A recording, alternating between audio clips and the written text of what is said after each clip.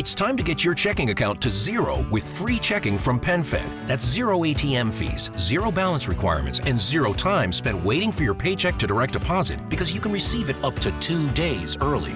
Open your account with just $25 and see how big zero can be. Apply online today at PenFed.org/free checking. Early direct deposit eligibility may vary between pay periods and timing of payers' funding. To receive any advertised product, you must become a member of PenFed, insured by NCUA. PenFed's got great rates for everyone. We made USAA insurance for veterans like James. When he found out how much USAA was helping members save, he said, "It's time to switch." "We'll help you find the right coverage at the right price." USAA. What you're made of, we're made for. Restrictions apply. You're listening to Beyond the Letter with Pastor Adam and Caleb Mesa. I mean, most people who are getting abortion, the conception day is pretty traumatic for them who are getting it. No way. For sure, the average person getting aborted because they don't love the person. Normally, they don't love the person that they're with. A lot of times when they're getting an abortion, it comes out of a place of regret. I don't want to do life with this person. I don't want this person to be. I don't want to be connected with this person for the next 18 years. Yeah, type of thing. So, average person getting an abortion is saying, I don't want to be associated with this guy for the 18 years that I would have to see this thing through. Well, that's. That I've been watching Married at First Sight, and Whoa, what's that? It's a show where they meet the day they get married, just like not like arranged marriages because it's a little more to it, but yeah, it's a literal social project, like but they meet their partner that they're marrying at the altar. They meet them there. Okay. They say vows that they pre-wrote. Who sets them up? Experts, so you psychologists. fill out a form and basically your ideal partner, Hundreds and then of you questions. have a pastor, a counselor, some people. Yeah, it's just some That's experts. a train wreck. How's it going on wild. the show? It's horrible. It's horrible. But I was thinking about like they make that decision pretty much ahead of time, saying I know I'm all that stuff. But it's just an absolute train wreck. So So it is a train wreck. Absolutely. So they follow them afterwards and well, see if they hold it through. Like, when do they divorce? So I think it's 8 weeks of, they do a honeymoon period, a living together period, and then there's decision day, which they have to decide, do you want a divorce or not? So it's backwards. So they do it totally. Wow. So what percentage divorce? It's hard as maybe like 70%. Wow. Right? You watch it. Horrible social experiment. It feels like about 70% of the couples divorce. Seen a game? Yeah. I think they qualified as an annulment. Right, yeah. If you do it within a certain amount of time. Yeah. But yeah. So it's pretty Why wild. even do such a thing when you're having such bad, like, if I was a pastor or a psychologist in that thing that was getting these people together, I'd be like, dude, we got a 30% success rate. What do we do? This is worse than the real world's 50% success rate. What's horrible is every time they do this really tricky in reality TV, but with this show, they did it in the latest season, is their portrayal of Christians gets me so mad. And I'm used to that in reality TV, but they started off good. Did you watch the most recent season? Not the most recent. There's this Christian couple, and they just sound so good. And then as soon as they get married, it's just like they make Christians look stupid. Really? Like it's which is what you expect. But I let my guard down because the opening of it and their introductions were just so dope. Okay, what we're doing today here on Beyond the Letter is got Nancy here on the table with us. Hey. Yes, We got Verlon, a.k.a. Jermaine, a.k.a. Baker, Yes, a.k.a. Junior. Yeah, Junior. A.k.a. Iho, everything else underneath. Then we got me and Caleb. It's been a while since we came at you as the People's Padres. We'll do that today, People's Padres. Time is flying so fast, but we were working on some People's Padre merch. So we'll hopefully revisit that, and so people can represent the People's Padre. Also, revisit some sayings that we say on the podcast. What was some of the merch we talked about? I know we talked about People's Padre. I know we talked about what do we say a lot on here? Riveting. Yeah, Something absolutely like that. riveting. Like that was sticky. Yeah, some sayings. Yeah, Somebody dropped that on me in passing. They were just like, riveting. And I was like, Yeah. oh, wow. Yeah, we're so- taking it They'll all. comment that on the YouTube channel too. Really? Do they? People Riveting. comment on it. Yeah, so we need a riveting. Or social media DMs, that was riveting. Yeah. Nice. We definitely the needed some riveting merch. And then I forgot what else we had. Well, we want some Constantine merch for you. Oh, yeah. The Key in the Row, Constantine's empire, where he destroyed nations and murdered people. And Caleb is a pro-Constantine. Maybe one of Caleb's puppets or something. A Palestinian flag. No. Oh, no. Oh, my goodness. Today, what we thought we would do is we had crazy amount of submissions for our live Q&As that we do on our church channel. And so what we figured we would do is pull up some of those questions. And because we've gotten a lot in every live Q&A, I think we just pick anywhere between 6 to 7 out of the numerous ones that have been submitted. So we figured that we would jump into some of them, discuss them, get some perspective, so that some of those who have been asking these questions can feel like we navigated them. And most of the time, some theological, a lot of it most of the time is like life situational kind of wisdom approach type of stuff. So let me go through, I was thinking here, let me go through some of these questions, and I will choose one. We'll throw it at the table so that we could go ahead and talk about it today. Let's just go with the first one, okay? The person asked, how do we honor our mother and fathers? Obviously going from the scriptures to honor thy mother and father. How do we honor our mother and father in adulthood? How do we foster a relationship with our parents as adult children, even so when they're hurt and pain from childhood till now? How do we manage disagreements when our parents believe they will always know best? Sheesh.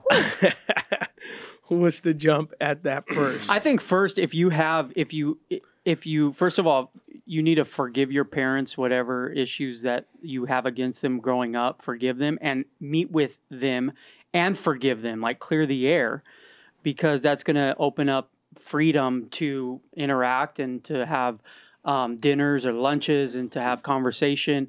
But oftentimes we hold these grudges against our parents that we have against them growing up, and we never address it, and we never sit down with them and look at them in the eye and say, I forgive you for doing this when I was a kid, because I feel like it really kind of messed me up.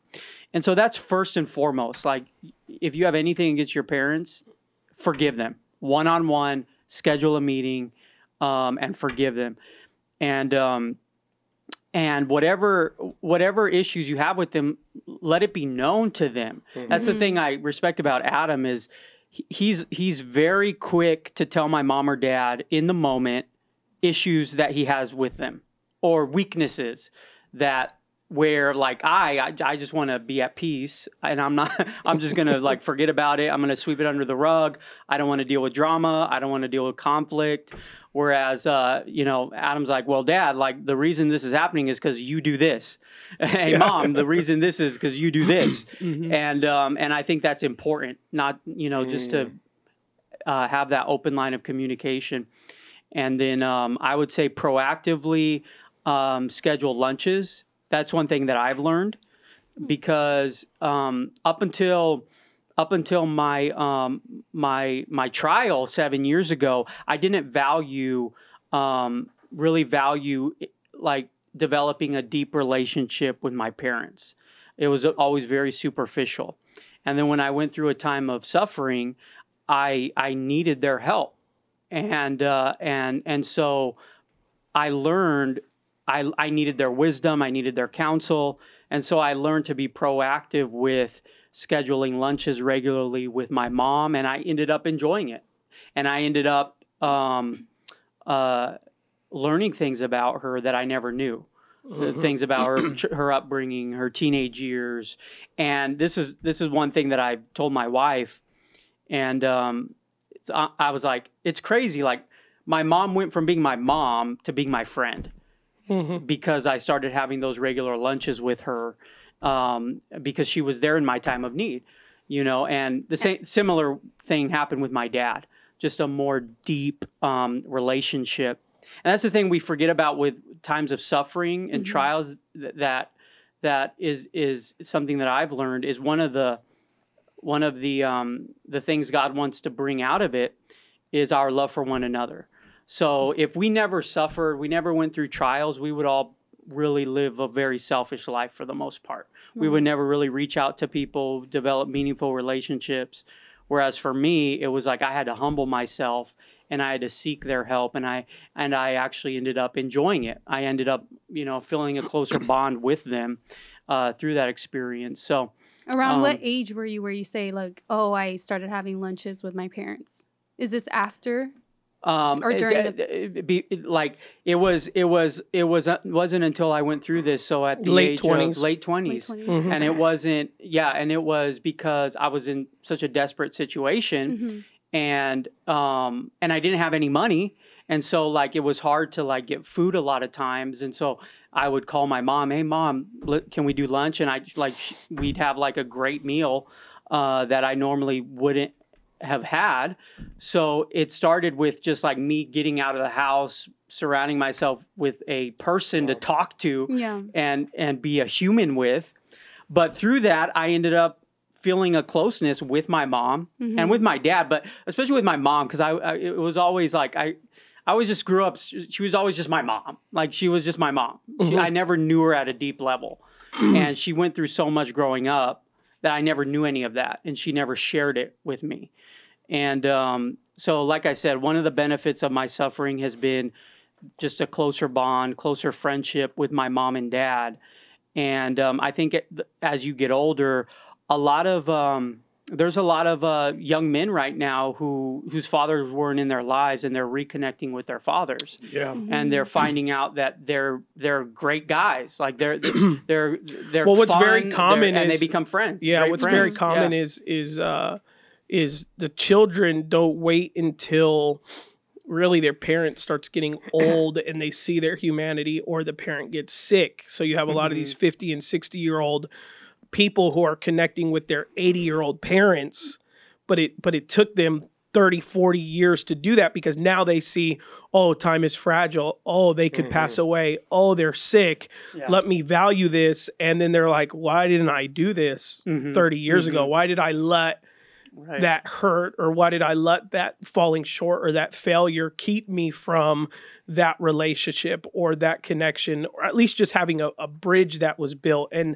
I see that. I think that's the beauty of being in the church, because for most people, if you're not locally active in some type of church or a community that has multiple ages, is most people's life consists of their immediate family, going to work, and whatever stuff their kids are involved in.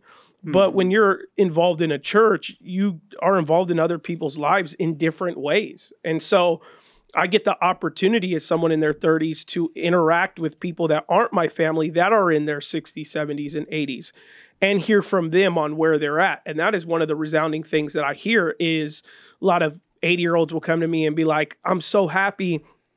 I've been reconnecting with my children and my grandchildren, and my children are 58 and my children are 18, like 16. And it's like, wow, so much in between there, so much anger, so much hate can really devoid you and rob you of years of valuable opportunities. And so for me, one of the things I've realized, and we talked about it on this podcast before, is generations, at least in America, don't tend to really pass down appropriate family values or healthy family values.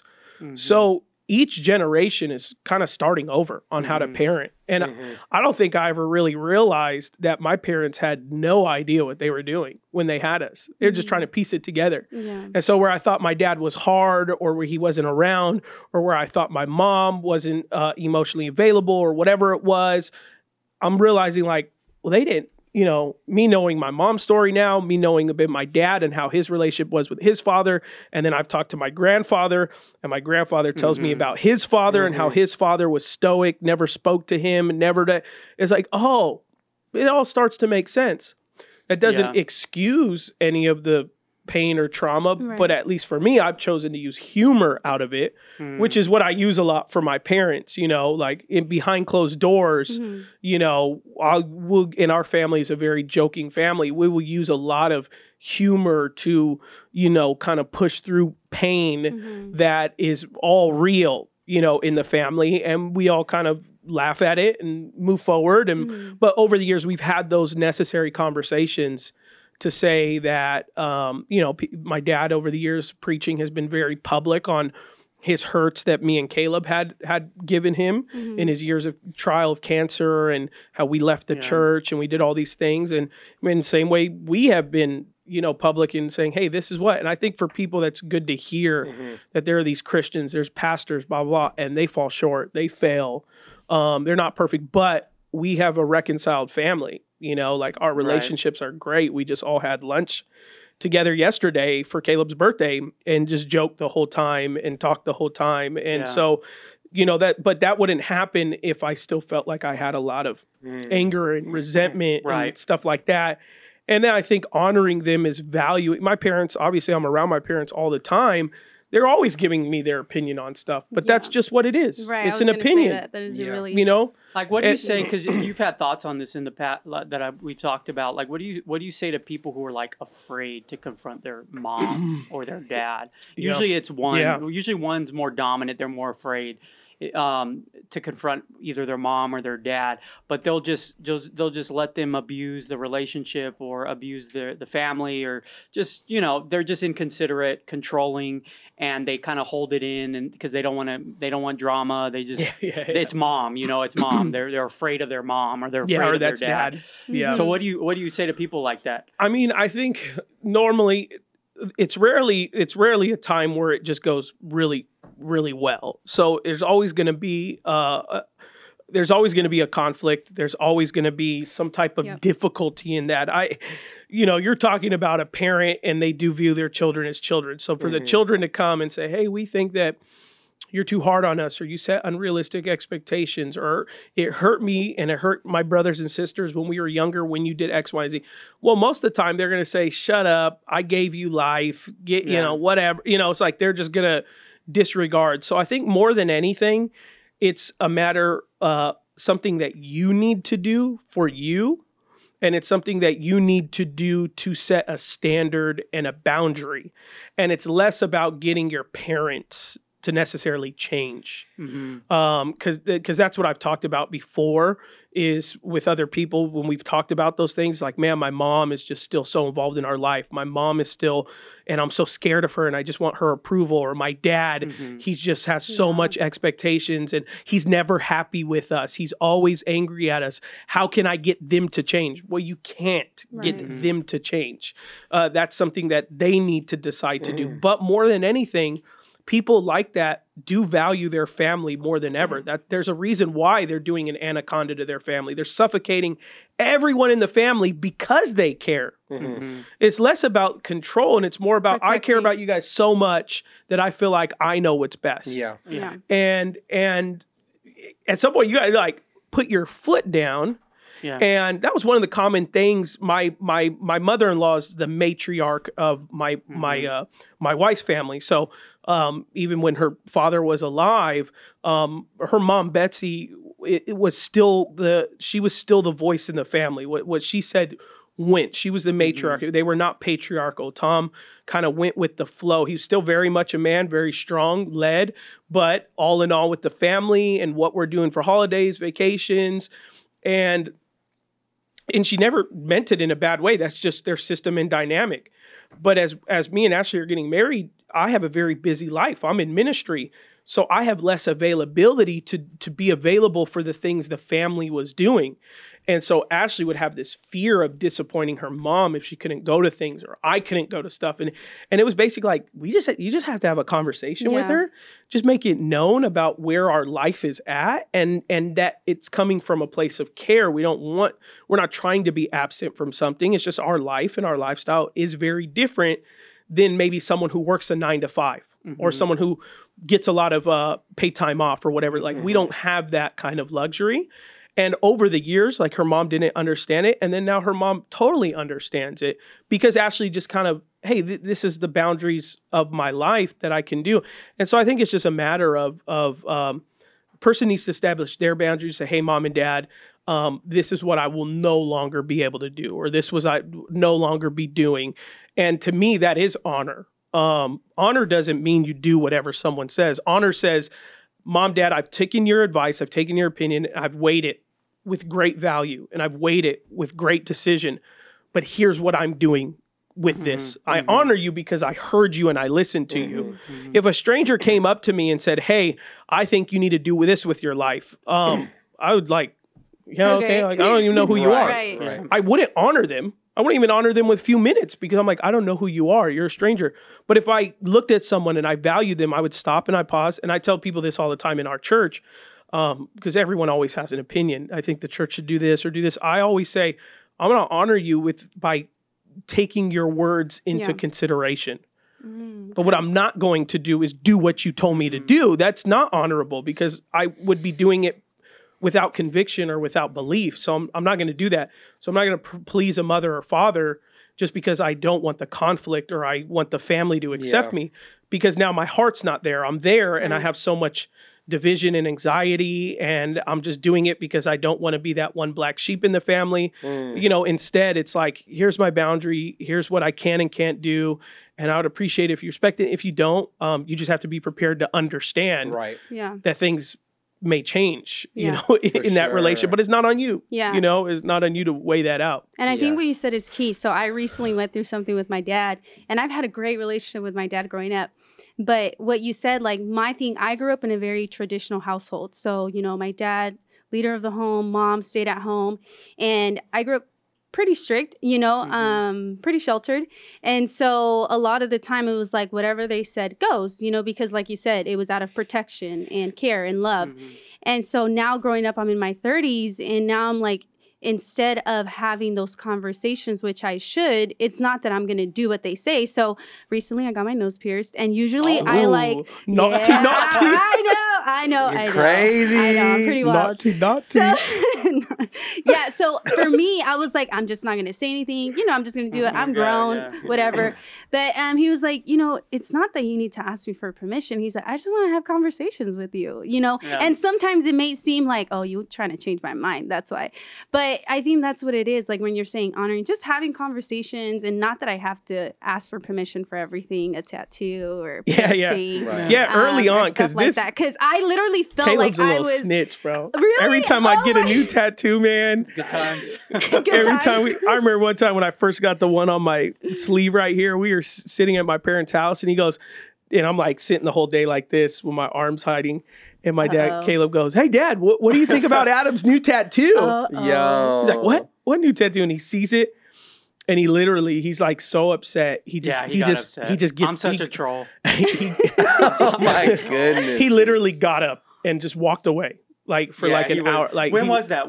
No. Well, it was because you were 10 years ago. It was like because you just started like really preaching here, pastoring here. And so he was just thinking about all he was thinking about was the future. The church is going to see that now because every other tattoo before that was hidden. You could hide. That one you couldn't. So funny. Yeah, it was this lion, and my girlfriend Ashley, who's my wife, was the one that, because she like, forget what people say. I was like, because I grew up, church was big. I grew up very self-conscious of what anyone would think about me, because I'm always the sermon illustration for the preacher. So I meet Ashley and I'm like, say, I would love to get a tattoo here or whatever. And she's like, you should do it. And I'm like, no, my parents, what will they think? And then the church, and then I don't want my dad to look bad. And her, she like, cause she grew up in church, but she didn't grow up with the weight that, I had as a preacher's son. So she's like, forget them, forget their opinion. Like you do you blah, blah, blah, blah, be authentic, be true. And there's nothing wrong with it. And I'm like, I know there's nothing wrong with it, blah, blah, blah. She's like, you should do it. And then I do it. And within a week, Caleb snitching on me. My dad's so mad. He gets up, he goes to the other room. Now, because, and I never did it for those reasons, but now people will legitimately, because there's so many people that are far off from Christ, because of the tattoos, there will be people who will ask my dad or ask me, hey, when are you preaching next? Because I have a cousin I've been trying to get to church, but they're against religion. Right. They just think church is stuffy. So, and they'll tell me, Pastor Adam, could you, on a weekend, I'm going to bring a family member, could you not wear a suit or a jacket? They'll ask you to wear like short they sleeves. want me, because they go, that. I know my family member. And you got to remember where we're at. We're in Rancho Cucamonga, but we're neighbored to San Bernardino, Rialto, Ontario, really rough places, right? Mm-hmm, mm-hmm. And so they just go, when I bring my family, I've shown them a picture of you, and they're like, wow, a pastor has tattoos? I would go to a church like that. They asked me, can you have your jacket off? So as my dad started hearing that, he was like, oh, like, I did the opposite. I thought people were going to ridicule my son. Yeah.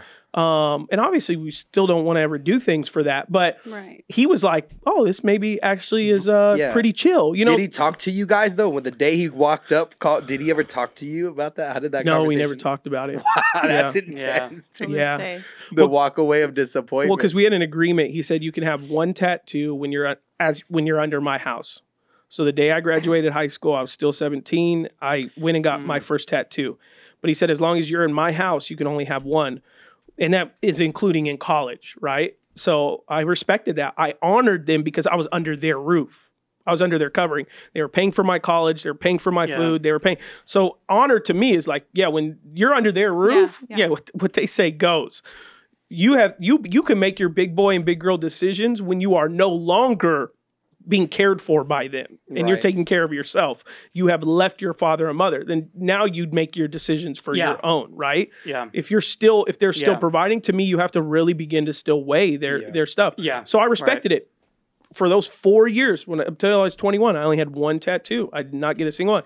The day I moved out of their house and I moved in with our oldest brother, Nathan, just started getting blasted, my boy. Yeah. And I respected their thing. But you know? there is an incident in your adult life where you did submit to his counsel and his prohibition, and that was in relation to riding your motorcycle. Yeah. I wish he So- did that sooner, but Yeah, so that's an area where you did acknowledge and you did respect his wishes with that, because it had to do with, the fact that you're leading this church and not adding any risk to your life. yeah. And that, Risk mitigation. Risk mitigation. And, Yeah.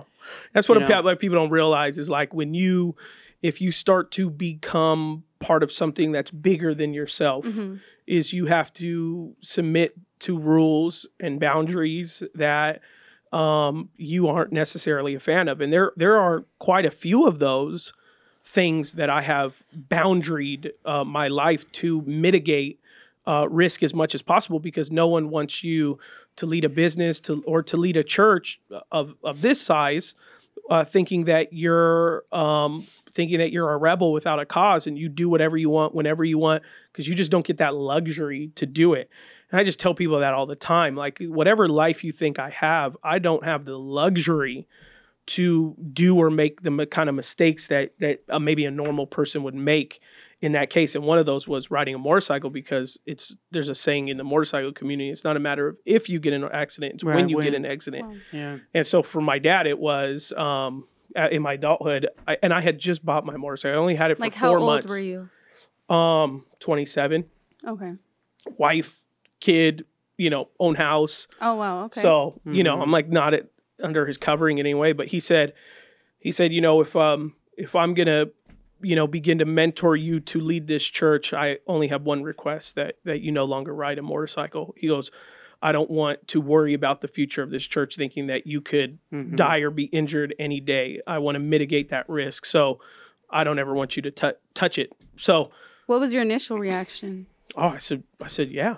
I have so much respect for my dad now, and he does ask very little of me. That's the thing. Like, he not share his opinion about everything. So after that first tattoo I had on my forearm, and he wasn't a fan. After that, he never commented on my tattoos again, other than on a positive nature once he just got over it. Yeah. And then never talked about it again. So it's not like every time I see him, I'm like, oh, it's a nut. And I know there are parents like that. Yeah. Like, oh, it's another thing, Dad. Another thing I'm doing. Yeah. Another way I'm raising my kid.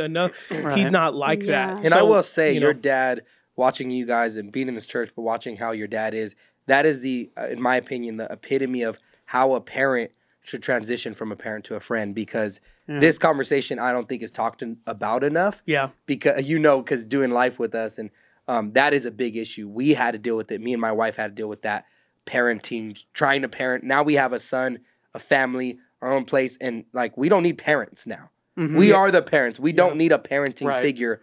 We need a friend. We need a mentor. And so a lot of parents, based on that question, obviously do not transition well, like you said, with your mom transitioning to a friendship. Right. But it was dope what you said about forgiveness, because that's a big deal. And forgiveness is easier said than done. But like, I was able to forgive my parents by empathizing with their life, because I like to talk about their history. because I'm just generally, you know, more chill. And if I do have resentment, it's not on site like with you as a family. I'm not gonna be like, forget you. So even when I did have resentment, I would just talk to my dad a lot. What was your life like as a teenager? What were we like when you were 12? Do you have any memories? And I just hear his life, and it allowed me to forgive him more. Yeah, you go, oh my God. For sure. And with your my eyes get all mom, big. and for my wife, her mom, single mom, making minimum wage, raising 3 kids. Yeah. And so all those hurts and pains. And not like you two, you're not an immigrant child, but even for those immigrant children. Oh, like, for sure. Tell me Oh, what yeah, it's like that's in me. Mexico. Tell me what it's like in Guatemala. You're like, Right. oh my gosh. Yeah. You know, like, and they were, turns out when they were Shoe shining raising at you. 8 years old, my yeah, dad. Yeah. like, And turns out when they were raising you, they were in a traumatic everyday survival mode. mhm. And so you could be more empathetic to that. Like, wow, okay. Like, Yeah. all right, maybe I was hurt, but Yeah, you yeah, really were going through yeah, it. yeah. So, So that's this- all good stuff. I think my mother-in-law does it great too. This reminds me of a recent situation because she's so supportive, goes to all of our boys' things, games, like just super engaged as a grandma, super committed, just like my mom and my dad. But Betsy is very committed in like sports and what the boys are doing in terms of extracurriculars. But one of the funniest things that happened recently was I was in my office and it was in between a service. And, you know, I preach a lot and preach other places a lot. So people couldn't even hear it on this podcast. My vocal cords get strained a lot. So I have stuff that I use like atomizers that help with my vocal cords. And it's like a vocal mist. So you put it on and the mist goes and you inhale it and it heals your vocal cords. So one Sunday I was using it. And so, you know, you basically breathe in and it's medicine. It's called vocal mist. And so you breathe out. So all this mist comes out. So my mother-in-law walks in and she goes, now, Adam, I don't share my opinion much about how you guys live or how you raise your kids. I keep my opinions to myself. And she goes, but this one, I'm going to have to put my foot down. You should not be vaping. And you definitely should not be vaping in the presence of your kids. I said, Betsy, this is medicine. This isn't vaping. It's to heal my vocal cords. Right. And she goes, oh, I'm sorry. Because it looks like a little vape. You could just Google vocal mist. But it looks like it's an atomizer. It has medicine. It's like a little and it vape. turns it into a smoke and you breathe it in. And so it literally does. I mean, it looks like a vape. So I start laughing. I go, it's not what it is, but and she started laughing. She's like, "Oh, my bad. It really looked like it." She goes, "I also thought it'd be weird in between services." Yeah. It's my coping mechanism, blowing circles. Service. Yeah. And I wanted to touch on too. There's probably some people that don't have their parents in their lives, or they don't have whether they've passed away in jail or whatever the Right. situation may be. That doesn't mean you have to talk to them to have that closure. That's something you would work from within, and talk to Absolutely. God with those conversations. So it's not like, oh man, I have to now go contact my dad or my mom. Right. You let the Holy Spirit guide you in those things and pray about it. And if the opportunity presents itself, then that's when you can have that conversation. Exactly. So Yeah. I just wanted to mention, I mean, we all have, some of us, have our parents in our lives. So those that don't. And also, what would you guys say for kids that really have, or children, adults that have gone through extreme trauma with their parents? How would you approach that type of situation when trying to either reconcile or, Well, I think that you, if they are alive and if they are, you're able to make contact, best to do it in person. But if you have to do it over the phone. But you have to have a sit down with your mother or with your father, and you have to tell them your complaints and how you feel like they failed you in raising you. You have to be specific and you have to be clear. Now, if there's a slight chance that they'll respond well to that and they'll be, man, I'm so sorry. I didn't know that made you feel like that, or that was so wrong. I want to work on our relationship. I want it to get better. Then like you foster that relationship. You take that relationship to a healthier, better level. Becoming friends with them now that you're an adult. But most of the time, this is just my gut feeling. Yeah. Most of the time, if they may respond with, what are you talking about? Or be offended, or, be resistant towards that, and be. Or they say, I didn't do that when you were younger. Yeah, just be in denial. Be in denial. Yeah. And in that case, you made your peace. Yeah. And you just wipe your hands clean, and you don't have to feel like an obligation to have a relationship that they don't want, or that they're not gonna. It's not gonna be a healthy relationship. Yeah. And for massive trauma, I mean, I fully recommend some type of therapy, some type of counseling. I mean, if you have stuff that you can't, or even that's bottled up. I mean, I recently had heard of another pastor that. He didn't know that he was given up for adoption until he was 6 years old when his mother came back into his life. But he had so much trauma, he had filled in years 1 to 6 as if he was raised by his mother, but his mother was like a drug addict or something like that. So she gave him up. She came back in his life at 6, and his trauma was so deep that he forgot years 1 to 6. He had just filled in fake memories of his mother. And it wasn't until he had reconnected in his 20s with his dad. And his dad goes, man, I'm so glad you have reconnected with me and forgave me.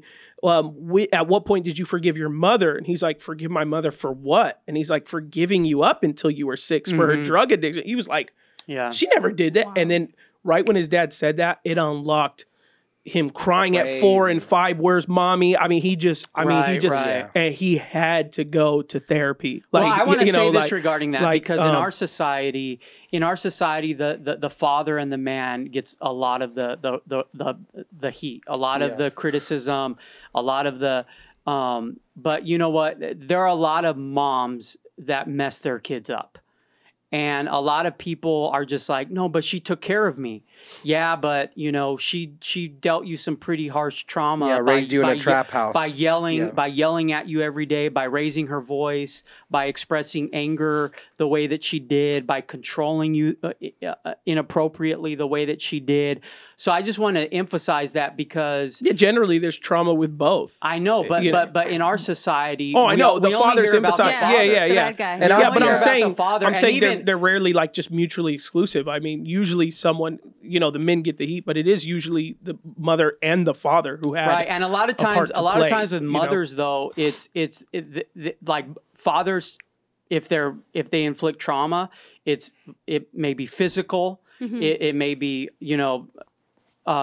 absence, but like physical. When you think of like serious trauma, it's like usually physical. But with mothers, usually sometimes it's physical, but it's their words. A lot of moms don't realize the trauma that they inflict on their children by the way that they yell, by the way that they let their anger get a hold of them. Yeah. And that could be just as traumatic as a physical hurt. Yeah. And so anyways, I just say that to say, because I think, I just, I am, we gotta get, so I think that, like, for me, growing up in our society, I don't know if this is just a revelation for me, but you just always hear about the horrible father, the horrible dad, the derelict father, the derelict dad, and the mother is never held to account because, she still fed the kid, or she still took care of the kid, but there are all of these issues that many children tend to overlook, but they don't realize that it did kind of mess them up. Yeah, there was to go to what you're saying. I actually just saw it today. There was something that happened, I think, within this week or last week. A mother at Niagara Falls committed suicide, and she took her 5-year-old child with her. No. She jumped off Niagara Falls, She killed herself, but literally held her 5-year-old, killed her 5-year-old child as well. And so the news source that put it out, majority of the comments were saying, what did the father do to cause her to do that? Right.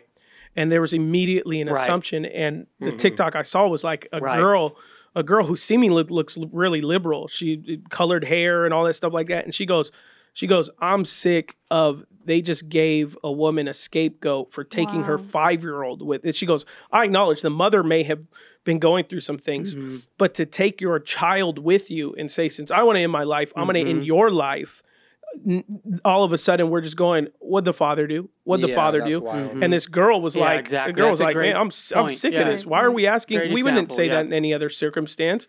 If a father committed suicide, we would say, well, what did the mother do? What did the mother do? You know, it's like, Right. It's a it very is. good It's an point. assumption of this male guilt that could be there, and it could or it could not be. But in that instance, majority of the comments were just like, yeah, what'd the dad do? What'd the man do in Yeah. this? Yeah. What did it, you know, instead of just thinking. The mother has to be the victim. Yeah. You know, all the time. That's like kind of the mom is always the victim. I think to a But it's recent like- conversation I had, just the most recent one I did with my dad, where I shared of a thought or a pain, and it was about 3 weeks ago.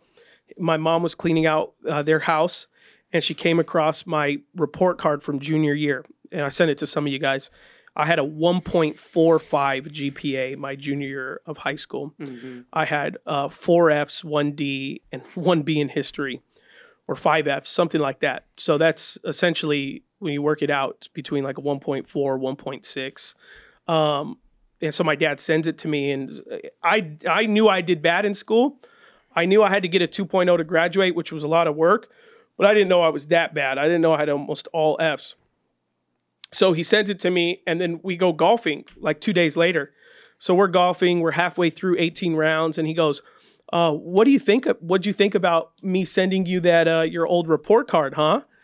And I said, if I'm honest, more than anything, I've been thinking to myself, why did my parents not care enough about me to allow me to get? Because as I recollected, I couldn't remember a time they sat me down.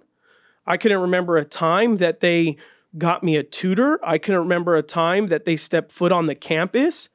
So I'm thinking to myself, I'm putting myself in my shoes with Matthias and Thomas, and I'm thinking, if Matthias came home with a 1.4, now I'm anti-education system. A lot of people know that about me, is because anyone who meets me now and just, you know, unbraggadociously, but I have success. I have ownership in companies. I have, you know, I've done very well for myself now being in my 30s. Anyone who meets me now, you would never guess that I had a 1.4 and a 1.6, because I believe the education system was set for a person like me to fail, because I don't fit in the box. I don't just memorize A, B, C, and D, and I don't just, and so it was pivoted, but that's a new revelation. So I'm thinking my child is in school, is 1.4. If that's happening to Matthias, I'm sitting him down.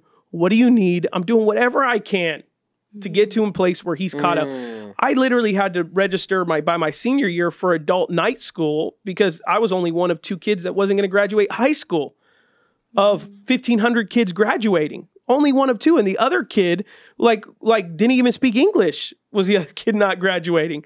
So I told my dad, honestly, why did you guys not care about me? Did you why did you never talk to me? Why did you guys never care? And he goes, he just stopped. We were literally about to like hit on one of the holes, and he stopped and he goes, to be honest, I don't know. I don't remember. Wow. He goes, I guess he goes, well, here's what I know. I was very busy working. His favorite child, his firstborn child was the church. His favorite child was the church. Yeah. And so, you know, that's one of the traumas that we've dealt with, even though we grew up in an intact home, mother, father, no divorce. Our father was very absent because his favorito, his firstborn, was the church. Yeah. And I remember growing up, 16, 17, 18, 19, people would ask me, because they really looked up to my father. I mean, you know, tens of thousands of people were coming to church. I would hear this. I don't hear it anymore just because they don't see me as a child anymore, majority of people. But when I was still younger, people would ask me, what was it like having Pastor Diego be your father? What was it like having Pastor Diego raise you? And my response has always been the same. It's always been, you would know better than I would. That would always my response. Yeah, you know, you would know him as a father more than I would. Teenage kid. Oh yeah, 100%. Dang. They'd be like, "What's it like having Pastor Diego be your father?" I'm like, "You know better than I do." Right. You know, and that's just reality. And so he said that in that moment. He was like, "Yeah, I mean, I think I was just so focused on work." And then he goes, "But I also think maybe maybe I thought you were smarter than it was let off. Maybe I was. Maybe I wasn't a fan of the way that you were being educated, and I just blew it off to say, well, the paper may say that my son isn't smart, but I see him otherwise when I talk to him. And he goes, maybe. He goes, I don't remember. Wow. And I said, man, honestly, I'm just processing that, you know? And he goes, you know, but this is how, to me as a parent, how you recover. He says, regardless of what that was, I'm so proud of who you are today. Wow. I'm so proud of who you've become. Yeah. And to me, that's what a parent does is to say, I don't remember that era, whatever era you're saying that I wasn't there or I wasn't active. I don't remember that. But here's what I will say is you're beautiful now. I love you now. I'm so proud of you now. And for the young person like us, that may not be good enough for you. That's where you have to make sure you don't set unrealistic expectations of what you're looking for. Right. You know, like, what do you want them to take you to Disneyland at 30 and buy you a sucker and take you on the, you know, railroad? Like, what is your expectation? For me, that was enough for me to hear from my dad. Man, I don't remember. I didn't need him to say, because I didn't care about you, that's why, or because I loved the church more than you. I didn't have to hear that. Yeah. My feelings were my crazy. feelings. What I wanted to hear in that moment, I didn't have it planned. I just was talking out loud because he brought it up. So I was very honest with my emotions. But his response to me was beautiful in the sense that he said, "I'm proud of who you are now." Wow. That's what I want you to know. I can't rewrite history. Right. I can't, but I can tell you right now that we're here. Yeah. We're on the golf course together. Like, we have a relationship. I'm making an effort because he invited me to go and play. So it's like, I can't walk away and say, awesome. so there may be someone listening to us who's the parent on the other side, you know, like you're in your 50s and 60s already. And you're going, well, what do I do to my child in my 20s and 80s? Whatever it is, you don't even have to own up to what happened in their childhood. You could just say, I don't remember it. Or if I did do that, I'm sorry. But now you take the step forward. Yeah. Now you acknowledge and you see them where they're at today. You know, sorry I wasn't there for you, but I'll tell you this: you have kids, and I've seen how great of a father you are. Yeah, and I appreciate that response and that whole takeaway because when you asked the question, I'm like, okay, I didn't want to answer initially, but if I'm being true to myself, I did have a traumatic childhood, like extreme traumatic. I don't know your parameters, but No way, you did? No, I'm just saying, like, you know. No, I'm agreeing. Yeah, I'm just I know enough. looking I don't at my life. I'm just like, I guess I did have a extreme traumatic. So I was like, to what I said earlier about empathizing, but that's so true because how my conversations have looked with my parents in my adult life is I noticed this, and not to be gloaty or braggadocious, but I think it's important for that younger person, millennial, Gen Z, whatever that is asking that question, to lead a respectable life and an honorable life. Because one thing that when I do initiate those conversations with my parents who were just wild when I was a kid, like they were running the streets and just absolutely insane, is what I think of it even to this day, like absolutely crazy. They always tell me how much they respect me, the life I've led. And I just say that, you know, and so it's like they respect that a lot, and that has them respecting my opinion and my curiosity. And your dad has told me that before, where he has told me how proud of how proud of you he is. Wow. Yeah. And he's also thanked me for kind of helping keep you off the streets. Sure. And so your dad, you know, though, and not going too much into your trauma, but like your dad knowing, you know, where you probably could be. Yeah, for because sure. your dad was probably where he was at, which a lot of that dealt with most of your life, him in prison. Mm-hmm. Yeah. And so, you know, your dad could have said, because usually I know the sheriff of San Bernardino, they say 80% of the people that they put in prison today in San Bernardino, they have one immediate family member older than them, uncle, dad, whatever, who has already been in the system of jail. Sure. They don't have any real first-time offenders. Like your parents, your family member has never been to jail. You're just the one rotten egg. They almost never have that. They said it's passed down. This idea of incarceration is passed down. Well, not only that, like 80% of them are in a fatherless home. Yeah, totally. And because the fatherless home, the father's in prison. You know, the father's in prison. And that was my dad. Right? My dad hated the fact that he was abandoned. So even in the crazy lifestyle that he led, I could share this, is that he was there for me, but in such a unique way because that was his only way to say, at least I didn't abandon you. Yeah. And so it was very interesting because I always say, like, my dad was not he didn't fall off the face of the earth, and I wouldn't even call him a deadbeat dad.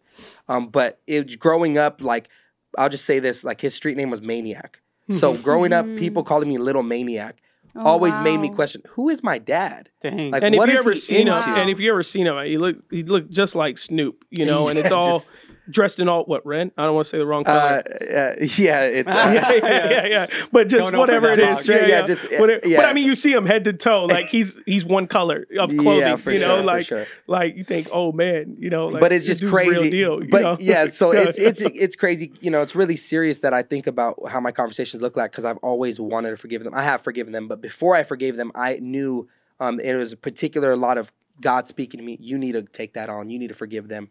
And so I just always, anytime I approached the conversations, they just always told me, my dad especially, which always meant a lot, how much he looks up to me, the father I am, the husband I am. And that, you know, that does carry a lot of weight. Healing. Yeah, you know? super healing. And so, because he acknowledges that there was a goal for him, or there was a goal for me, and that how I've surpassed it. And in that, again, always just asking about his story and what were you thinking when you did that? And it's from a pure place, not a blaming place. What were you thinking when you did that? How stupid were you? Yeah. But honestly, tell me what was going Genuine on. conversation. Yeah, and you hear that, and it's comforting because obviously there's ownership anyways, but it gives you the you know, you're not just you weren't worthless. That's everyone who's abandoned. Was I not worth staying for? Was I not worth being there for? And obviously my mind has went there, but when you hear the climate that parents who had to go through, and I'm not giving them a pass, I'm just saying to have that empathetic bone in your body to just be like,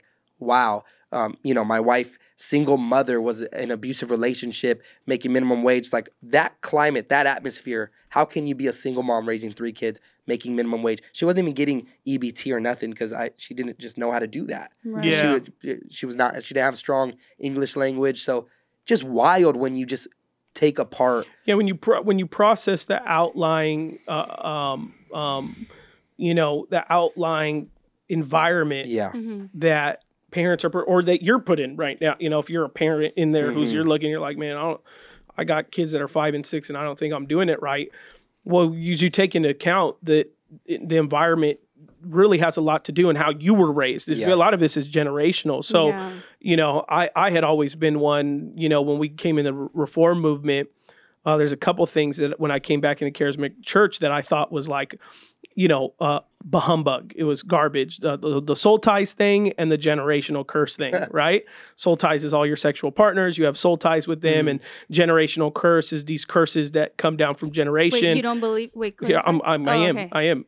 I always like, wait, thought. what? So when I came back into the thought it was charismatic bogus church, when you were, I always thought yeah. it was bogus. But as I have been in ministry, not just in the charismatic church, just in general, and I've been in ministry long enough, I see, oh wow, a lot of things that people are wrestling through is generational. And you could call it whatever you want. You can call it generational habit. You can call it generational teaching. You could call it generational hurt. But a curse is one way you could put it.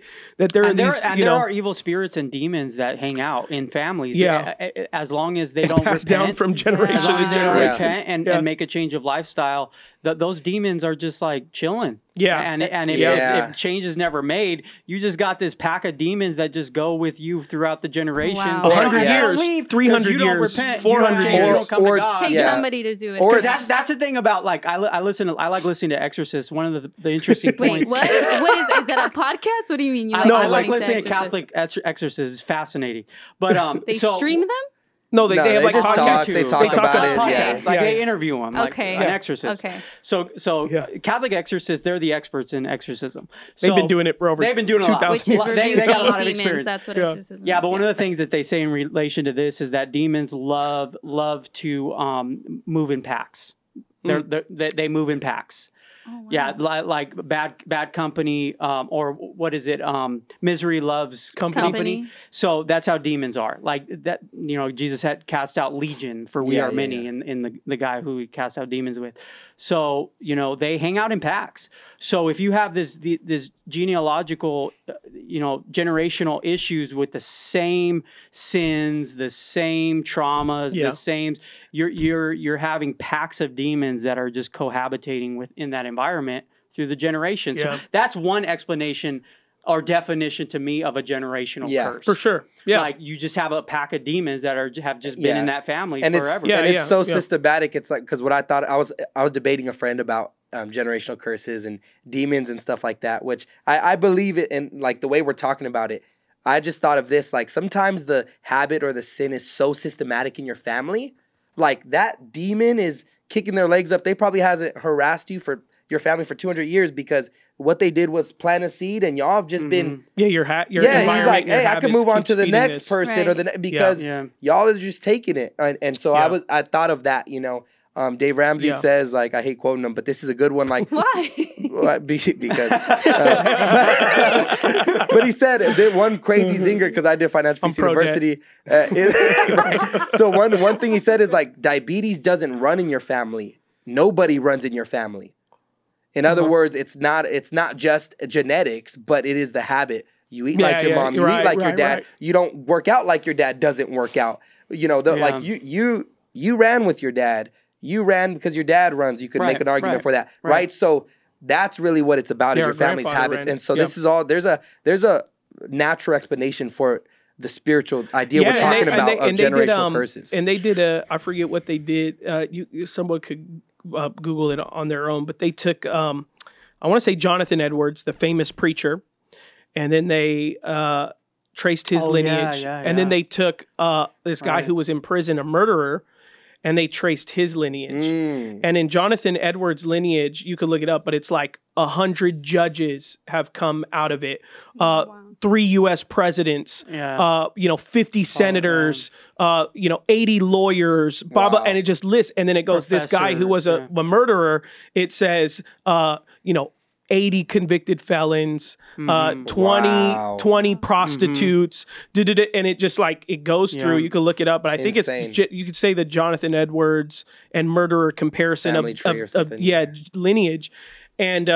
And to me, that kind of portrays that at some point you have to put your foot down. And to me, this, going to Caleb's point real quick, is like that's where repentance and faith in Christ comes, because that's where deliverance comes. That's where a generational curse is broken, whatever you want to call it. Just like we look at the Father, Son, Holy Spirit, we call it Trinity. There's no Trinity in the Bible, but that is the summation of what we call it. Right.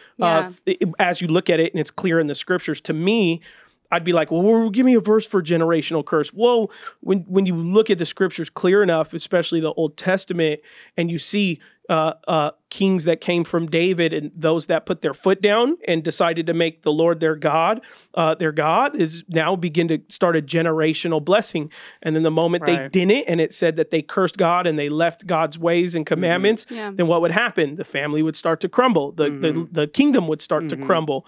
To me, that's like, that's a summation of a generational curse, in the same way that a quote unquote soul tie is. Look, where's soul tie in the scripture? It's like, well, just read about Samson and Delilah. It's like, how can a man that's called to be a prophet and a judge be so connected and so obsessed with this sexual pleasure, right? There's a tie there. That is all, to Caleb's point, it's all demonic. We wrestle not against flesh and blood, but against principalities. And sometimes it's not as clear as alcohol or lust or whatever, those big things that we're like, that's sin. That's a generational curse. Because I will share a personal experience. Like, I, growing up, I've just always had this intimidation of speaking. I just felt like I wasn't smart enough, or I would say the wrong words. Did you have a 1.4 in high school? No, it was like a 3 point something. See? But no, I'm just kidding. I'm just a task-oriented person. But so I've always felt this, and I'm like, man, why I got my bachelor's, I got my master's, and I still feel like I'm just not intelligent enough or smart enough. And then I started noticing certain patterns with my mom.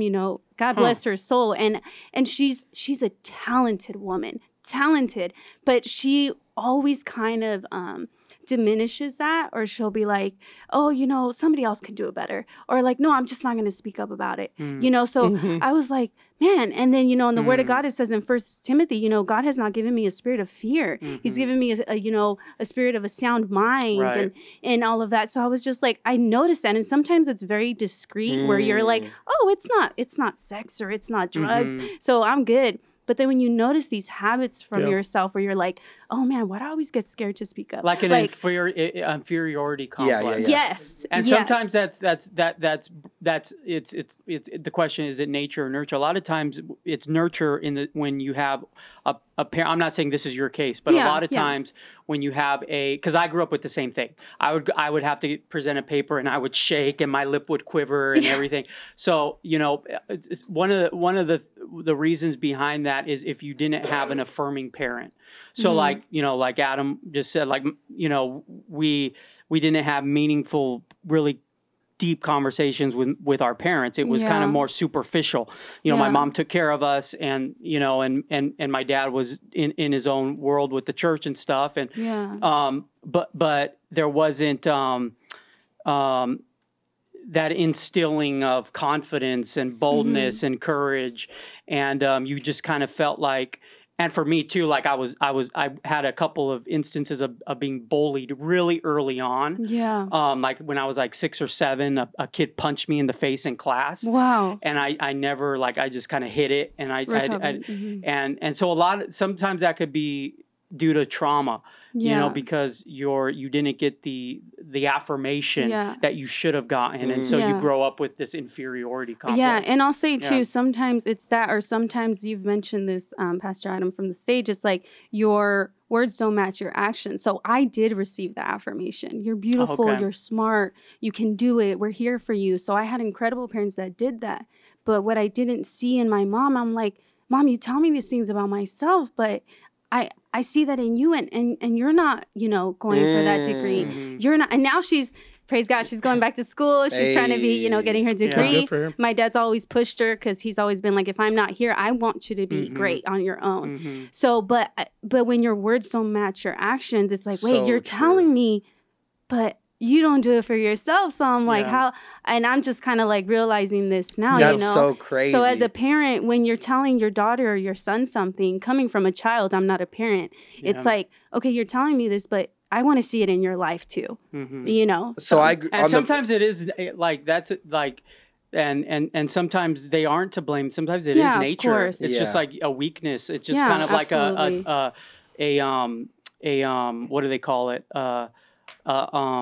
I was just one of the things I just sent you. Like, am I this? It's like a chemical, like a disorder, a personality disorder, personality disorder. Sometimes nobody is to blame. Like, I think a lot of my issues, because I've got some like weird, quirky issues. I honestly think I was born with a lot lot of it. Yeah, I think you were born with a lot of things. Because I was like, even the. I mean, we can get into that. I say that because I just said to him something. I was like, because I was looking up this thing called schizo identity disorder, schizo personality disorder, and I'm like, man, I line up with every aspect of this character trait. You WebMDing yourself. And, So anyways, dude, I hate that doctors just search something. So they go Google themselves. But anyways, no. To what you were saying though, this is crazy that you said that, because I think there's so much truth in that. I had my childhood there was great parts of it. Like, I was raised by a God-fearing woman, and when she's getting ready for church or getting ready for anything, I'd always hear her go, "Ooh, dang, I look fine. Oh my goodness." And she was just so confident. And when, I got a lot of that. I started getting acne. And I started getting acne in high school. She passed that down. Yeah, to you. and you got the opposite. No, so I got acne in high school. She would drop me off at school. "Boy, you look fine. How are you so fine? What do you?" And she just built me up. So I just grew up with confidence. There you go. As Pastor Adam. That's where it comes from. But my wife though, her mom, she grew up with her mom just straight ragdogging. You just I'm not even gonna say the things on this podcast. So it was a big point of our life. More of a critical home. Yeah, so I told my wife, I think it's so important for my son to see his mom regard herself as beautiful. Mm-hmm. That's way more bigger than totally. telling him he's nice, and then he sees you be insecure. Yeah. And so, just throughout life, when we started visioning that, well, one day we're going to have family, that was a big point of healing. I tell that to Ashley all the. I think if we talked about it on the podcast too, is like when she taught, I don't like my hips, I don't like that. I'm always like, just stop. Let's stop. Like, why are you so hard on yourself? Yeah. Like, we don't pass that down to the boys. Don't let the boys see their mother talking like that. I don't see you that way. Yeah, like, exactly. It's like, and it's something that you have to be cautious of your words. For sure. It's like your words will build up or break down. Right. If stuff isn't taught, it's caught. So like, I think in your instance, 1000%. you're like being taught, you're beautiful, you're this and this, but what's being caught is otherwise. You're like, but I'm being told and taught this, but from what I'm seeing, it's different. I'm seeing it expelled. And that was, that's just one of those things is like, I've always told my dad is like, because my dad is probably, though we talk about his grandeur and commitment to the church, he's probably one of the most humble people you will ever meet in your life. If there's anyone that thinks very little of themselves, it's him. Yeah. Like, go spend a day talking to him. You will be like, wow, this guy thinks that he has no value in life. Yeah. And that's one of the things that I've always told him that blows me away about him is that I'm like, how can you have done so much? How can you have accomplished so much? But yet you look in the mirror and you think, I've not done enough and I've not done anything. I said, it blows. I'm like, because if I did what you've done in your life, like I would walk out with my chest held up high and I think I need to teach people, you should have 20 masterclass by now, And it's like, and in the moment he does, right? Like we even talk about him when me and Caleb know this, we talk about like when he writes a book, he doesn't promote it. He doesn't talk about it. He doesn't share it because he thinks if people will like it, they'll buy it. If they don't, I'm like, bro, you better go and you better say this thing is better than sliced bread. Yeah. Because it is. Do you believe that? It's like, yeah. But he's so humble. But to me, that has then expelled what I've caught. Because on the pulpit, it's like he's very charismatic and he's a very blessing-oriented preacher. So he's like, take mountains, conquer things, build businesses. Yeah. He's encouraging the church to strive towards getting out of poverty. When you have a minority church that has almost all been raised in poverty, you want to be able to tell them, hey, shift your mindset. Come on. So he's preached like that over the years. And then but what I've caught from him is not a doubt, but a humility that translates as I'm not valuable enough. So then therefore for me, I've always said, like, if I'm ever in pastor circles or whatever, they say, what's the biggest thing that, you always have to work on? I say, to me, it's my fear of hubris, flying too close to the sun. So I say I get very scared of myself. And I think to myself, I'm not going to promote. I'm not going to do this. I'm not going to do that because I don't want the attention, because I've seen from my father a rejection of those things, even though he's built a very big church. But to him, because that's his calling and that's his gifting, he can step on a pulpit and he can just totally be bold and deliver. But in actuality, he's actually an introvert. He's actually very self-conscious. He's actually very quiet. And so that's more so what we've received. What we grew up with is that self-conscious and that insecurity and that because people like our friends growing up, they would always be shocked because they have this image of my dad on the pulpit, so they naturally think he's very outgoing, very dancing on stage. He's in the kitchen and he's just like, hey guys, what's up? Dance moves. It's a total opposite. So it's maybe say 5 words in a whole week, at home. Type of thing. Like the one way he did build us up every morning before school, he would have this prayer over us that was very confidence building, like as far as you will be the head and not the tail, you will be a leader and not a follower, you will be this and you will be that. Hey. Like that was a daily prayer. Yeah. That we had prayed over us, which was good, which was helpful. But there beyond that, there really wasn't. You go to school and he had these great values. He's instilled in us. We had a lot of rules and we had a lot of expectations. When I was starting around 16, I first started my own job. Every time I leave the house, he'd say, "Remember, you're a messa." Yeah. He'd have these reminders and these things. So it was very always leadership quality. I've been a leader ever since I was a kid. Caleb's ever been a leader ever since he was a kid.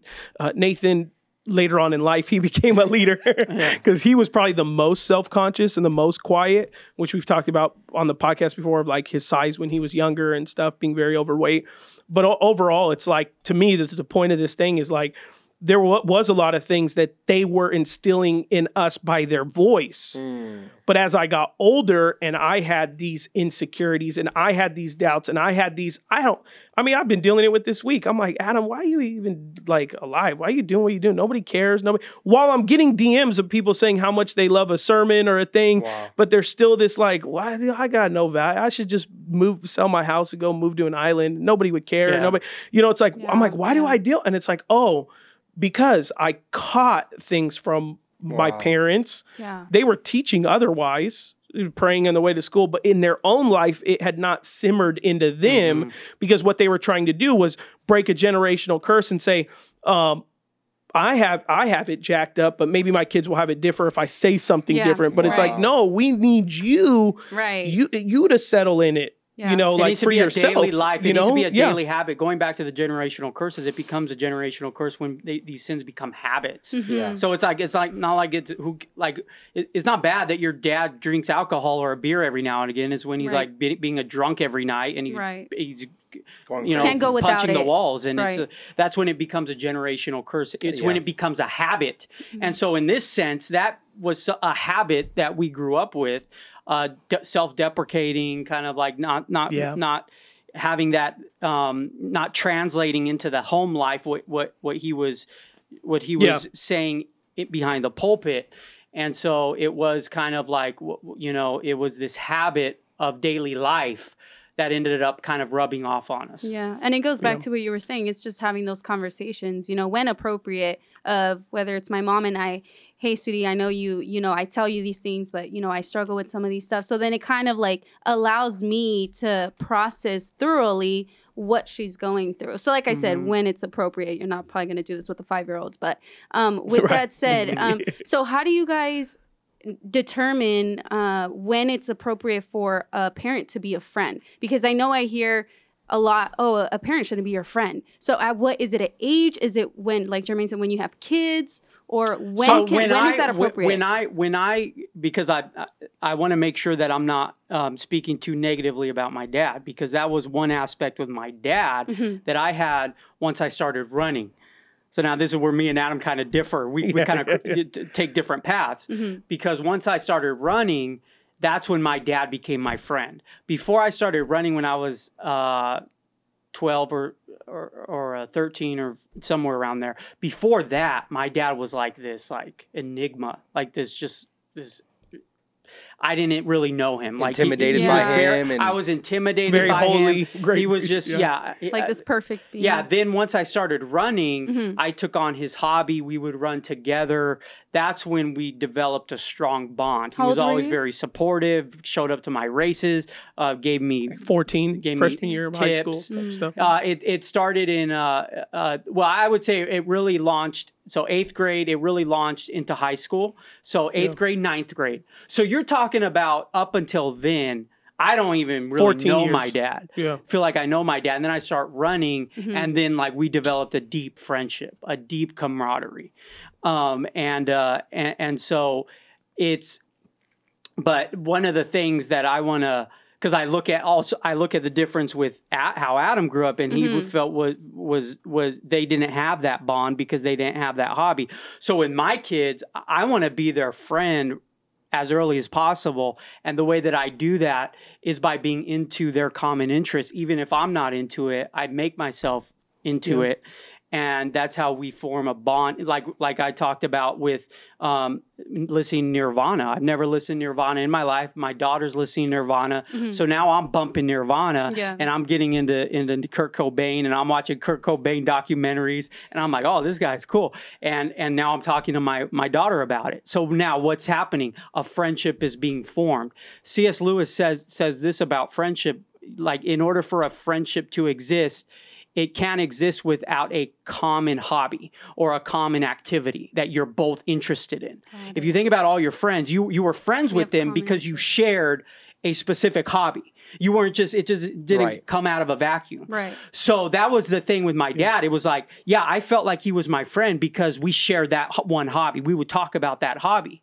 He didn't do the same thing with Adam. He didn't do the same thing with Nathan. And say that, so they grew up, he could talk about how he felt growing up. But that's one thing that I've learned is that in order to develop friendship with my children, I have to be into what they're into.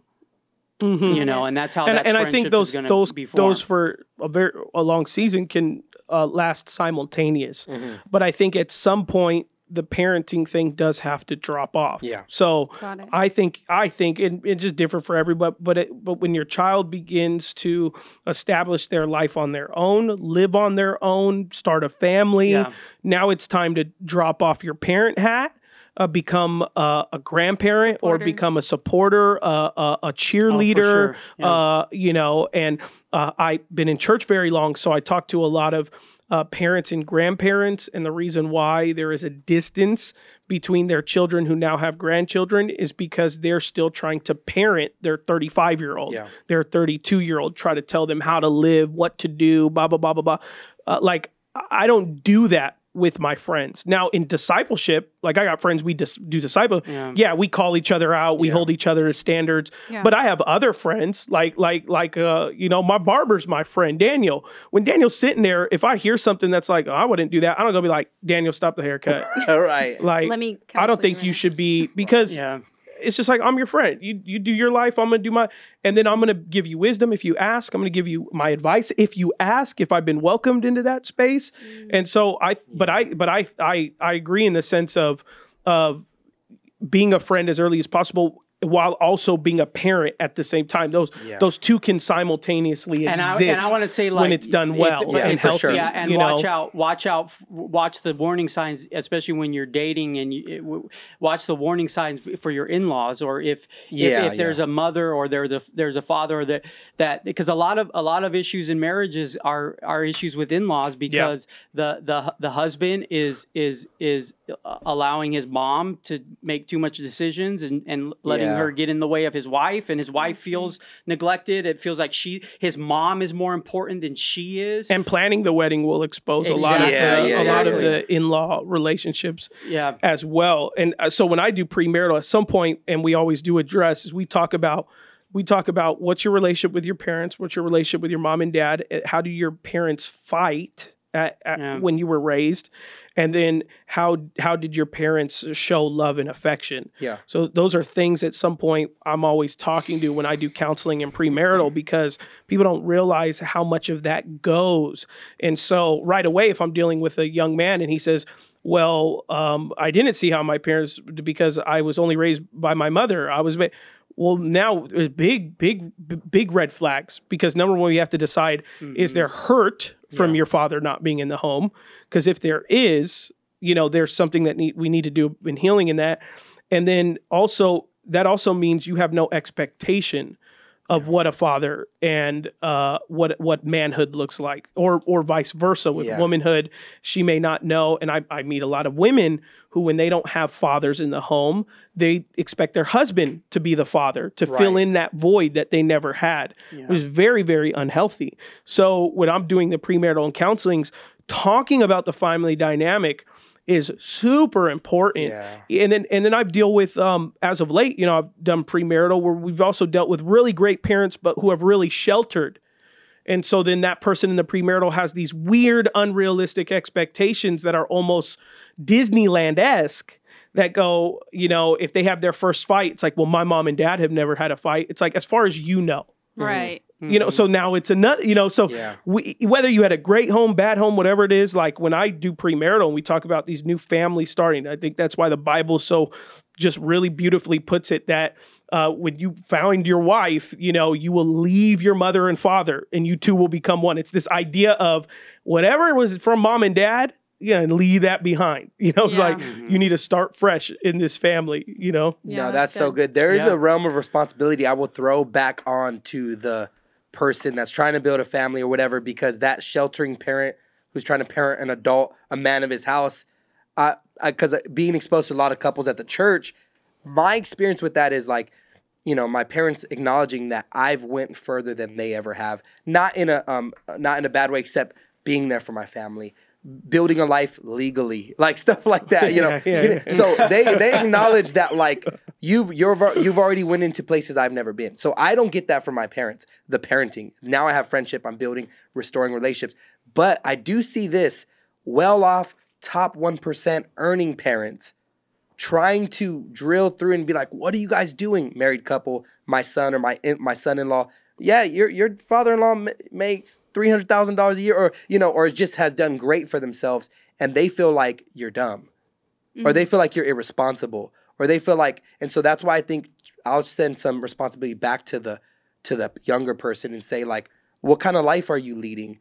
Does your family trust that you're trustable with everything you're trusted with, and with your kids and all that? Because I don't think it's always as basic as I'm just a traditional person trying to throw traditional values on you. It might be sometimes, because a lot of like youth volunteers are older, and they always talk to me about that. And they say, man, my son, like, they've done great. They've retired and they have multiple houses, and they just done great for themselves. And they go, I don't know what the heck my son is thinking.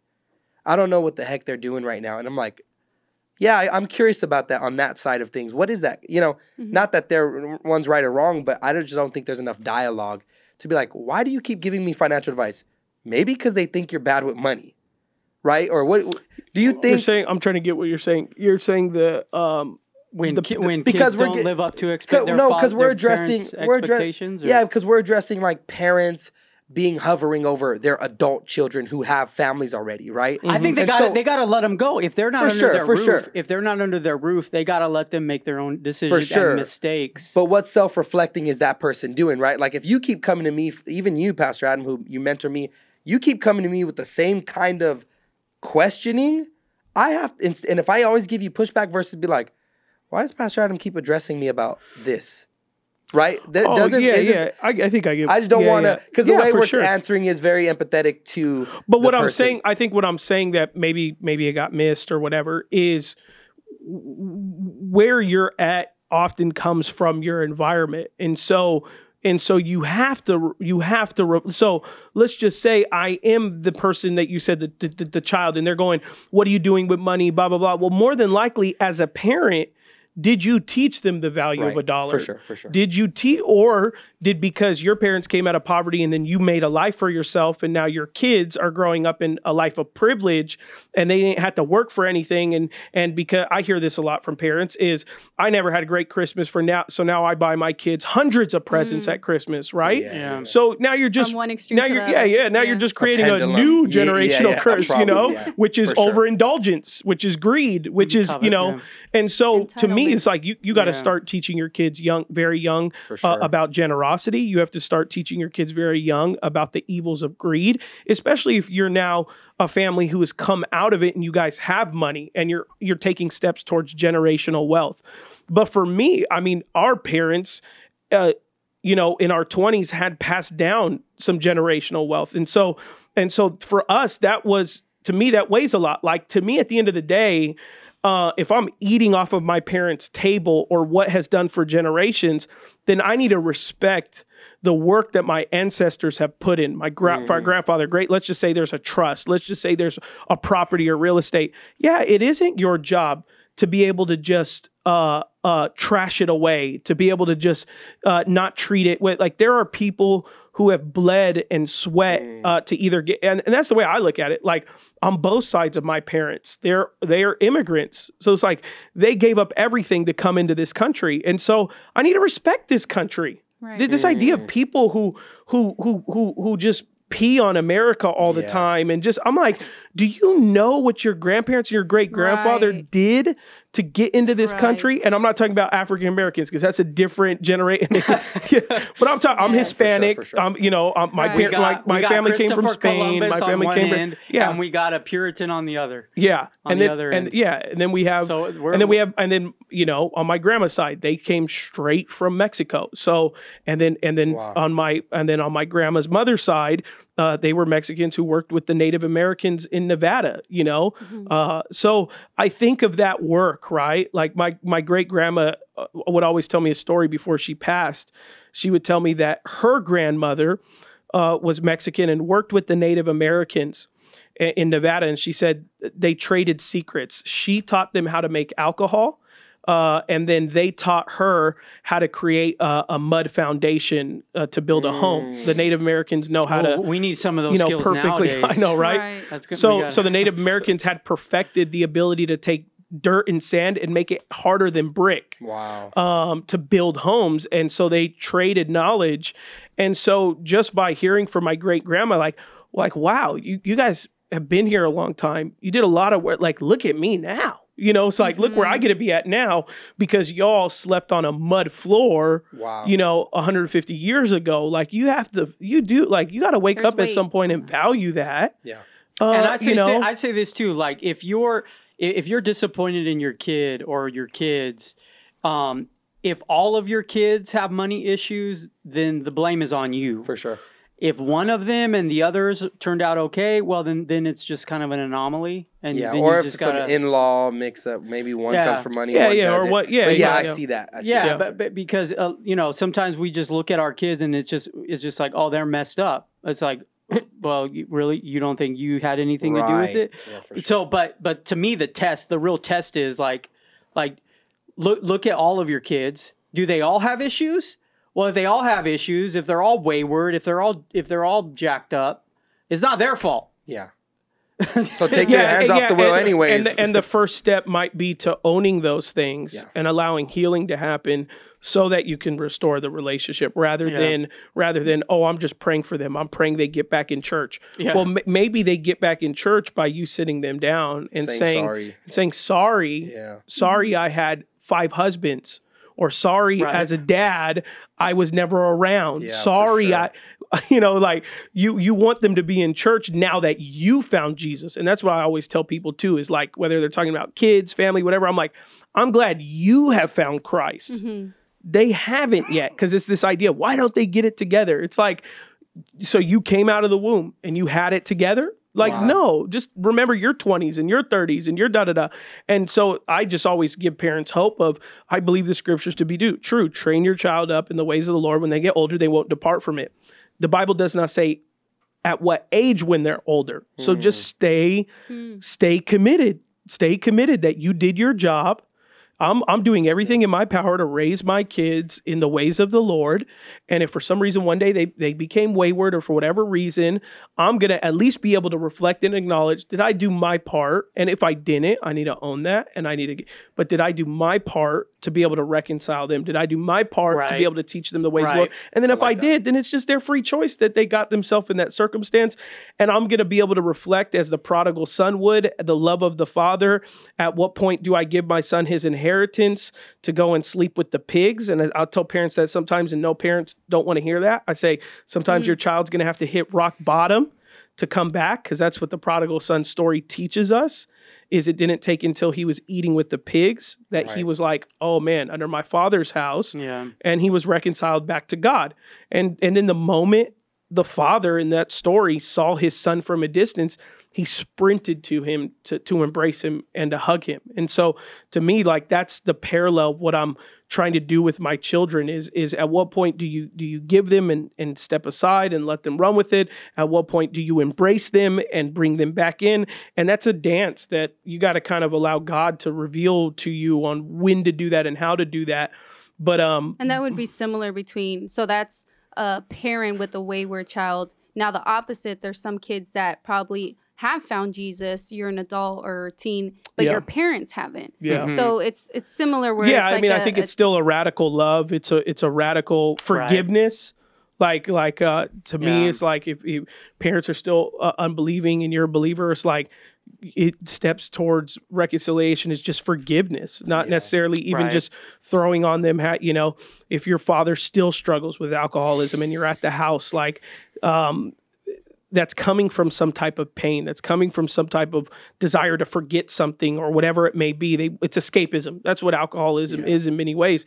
So it's like, how can I love them through this? How can the gospel, love covers what? A multitude of sins. So it's like, I'd be looking for opportunities for my parents on how I can love them in a deeper way, how I can, and get your spouse on board with that. I mean, that's why I always tell people, who you marry will give you a life of heaven or a life of hell.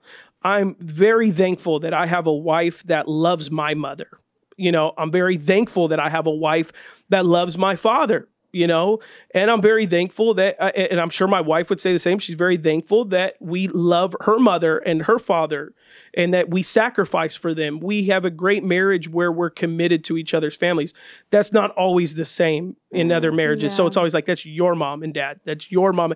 And it's hard. Yeah. It's hard. So I just be mindful of who you marry and what their position is on your parents and their parents and stuff, because it's going to be some weight on the other end of the spectrum. Because that's a great point. I just want to cover the other side of the coin. When you marry your spouse, you're not marrying your in-laws.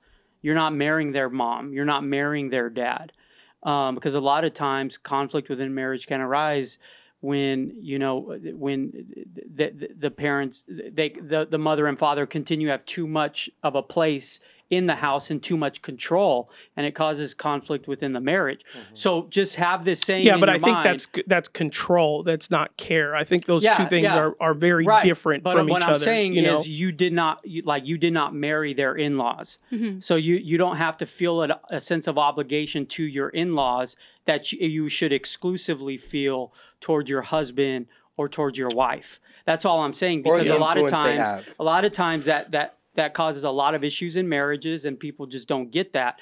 But there was a time when my mother-in-law was at the house and she kind of overstepped her bounds. And so this is a practical manifestation of that advice that I have, or that philosophy that I have, is she went beyond her place. I disciplined one of my boys, and she didn't like the way what I said. So she corrected me. In front of your kid? She corrected me for correcting because it wasn't the way she wanted it done, or she thought it should be done. And so I said, I had a conversation with. So that's what I think that stuff is just overstep. But when I talk about, I'm thankful for my wife's commitment, my parents, and the fact that my parents watch my kids a lot. And my wife does not treat my parents as babysitters. She treats them as parents. Yeah, no, I get what you're saying. She goes to lunch with my mom. I'm just presenting the other end of the coin. Well, and sometimes I'm just offering the full picture, because that's all I'm saying. I'm not disagreeing with you. I'm just adding the other extreme. Yeah. The other extreme. You're presenting what to avoid the extreme of, like, I hate your parents, I hate your mom, and you're giving wise advice. I'm saying but there's also another side of the coin. No, I'm saying I'm blessed by that. I'm saying that's not normal. Where you put too much, right? Where you put too much emphasis on the in-laws, and now the mom is or the father or the mother is dividing the marriage, because and then one is listening to the mother and father over the wife, and they know things that they shouldn't know. Or and there's too much, you hear your wife start a sentence like, no, I was talking to my mom, I'm like, whoa, where's this coming from? Let me be clear. I love my mother-in-law. Right. Great mother-in-law. I am blessed by my mother. I really feel like I have the best mother-in-law. But that was just one incident where it's like, okay, you got to have those boundaries as well, because some people don't. Because that's what you're talking. Well, that's right. I think they don't need a parent anymore. Yeah, exactly. To me, just that's where hard lines is the grandparent don't need a parent no more. Yeah. And just watch out for the overstepping in all realms, because it's not as obvious as that. It's sometimes, I was talking to my mom today, and she thinks like, what? She doesn't think we should. Right. It's like, well, okay. Kind of a passive aggressive sort of a thing. But I agree. For sure, agree with everything.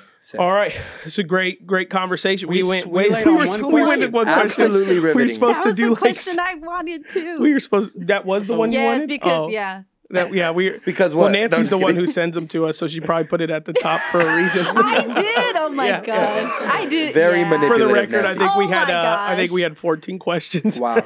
Yes. With no fees or minimums and no overdraft fees, banking with Capital One is the easiest decision in the history of decisions. Even easier than choosing to keep the Grinch away from the toy drive. Who's going to deliver the toys to the kids? What about me, the Grinch? No. Yep, even easier than that. You steal the presents one time. With no fees or minimums and no overdraft fees, is it even a decision? That's banking reimagined. What's in your wallet? Terms apply. Capital One NA, member FDIC. Copyright Dr. Seuss Enterprises. Copyright Turner Entertainment Company.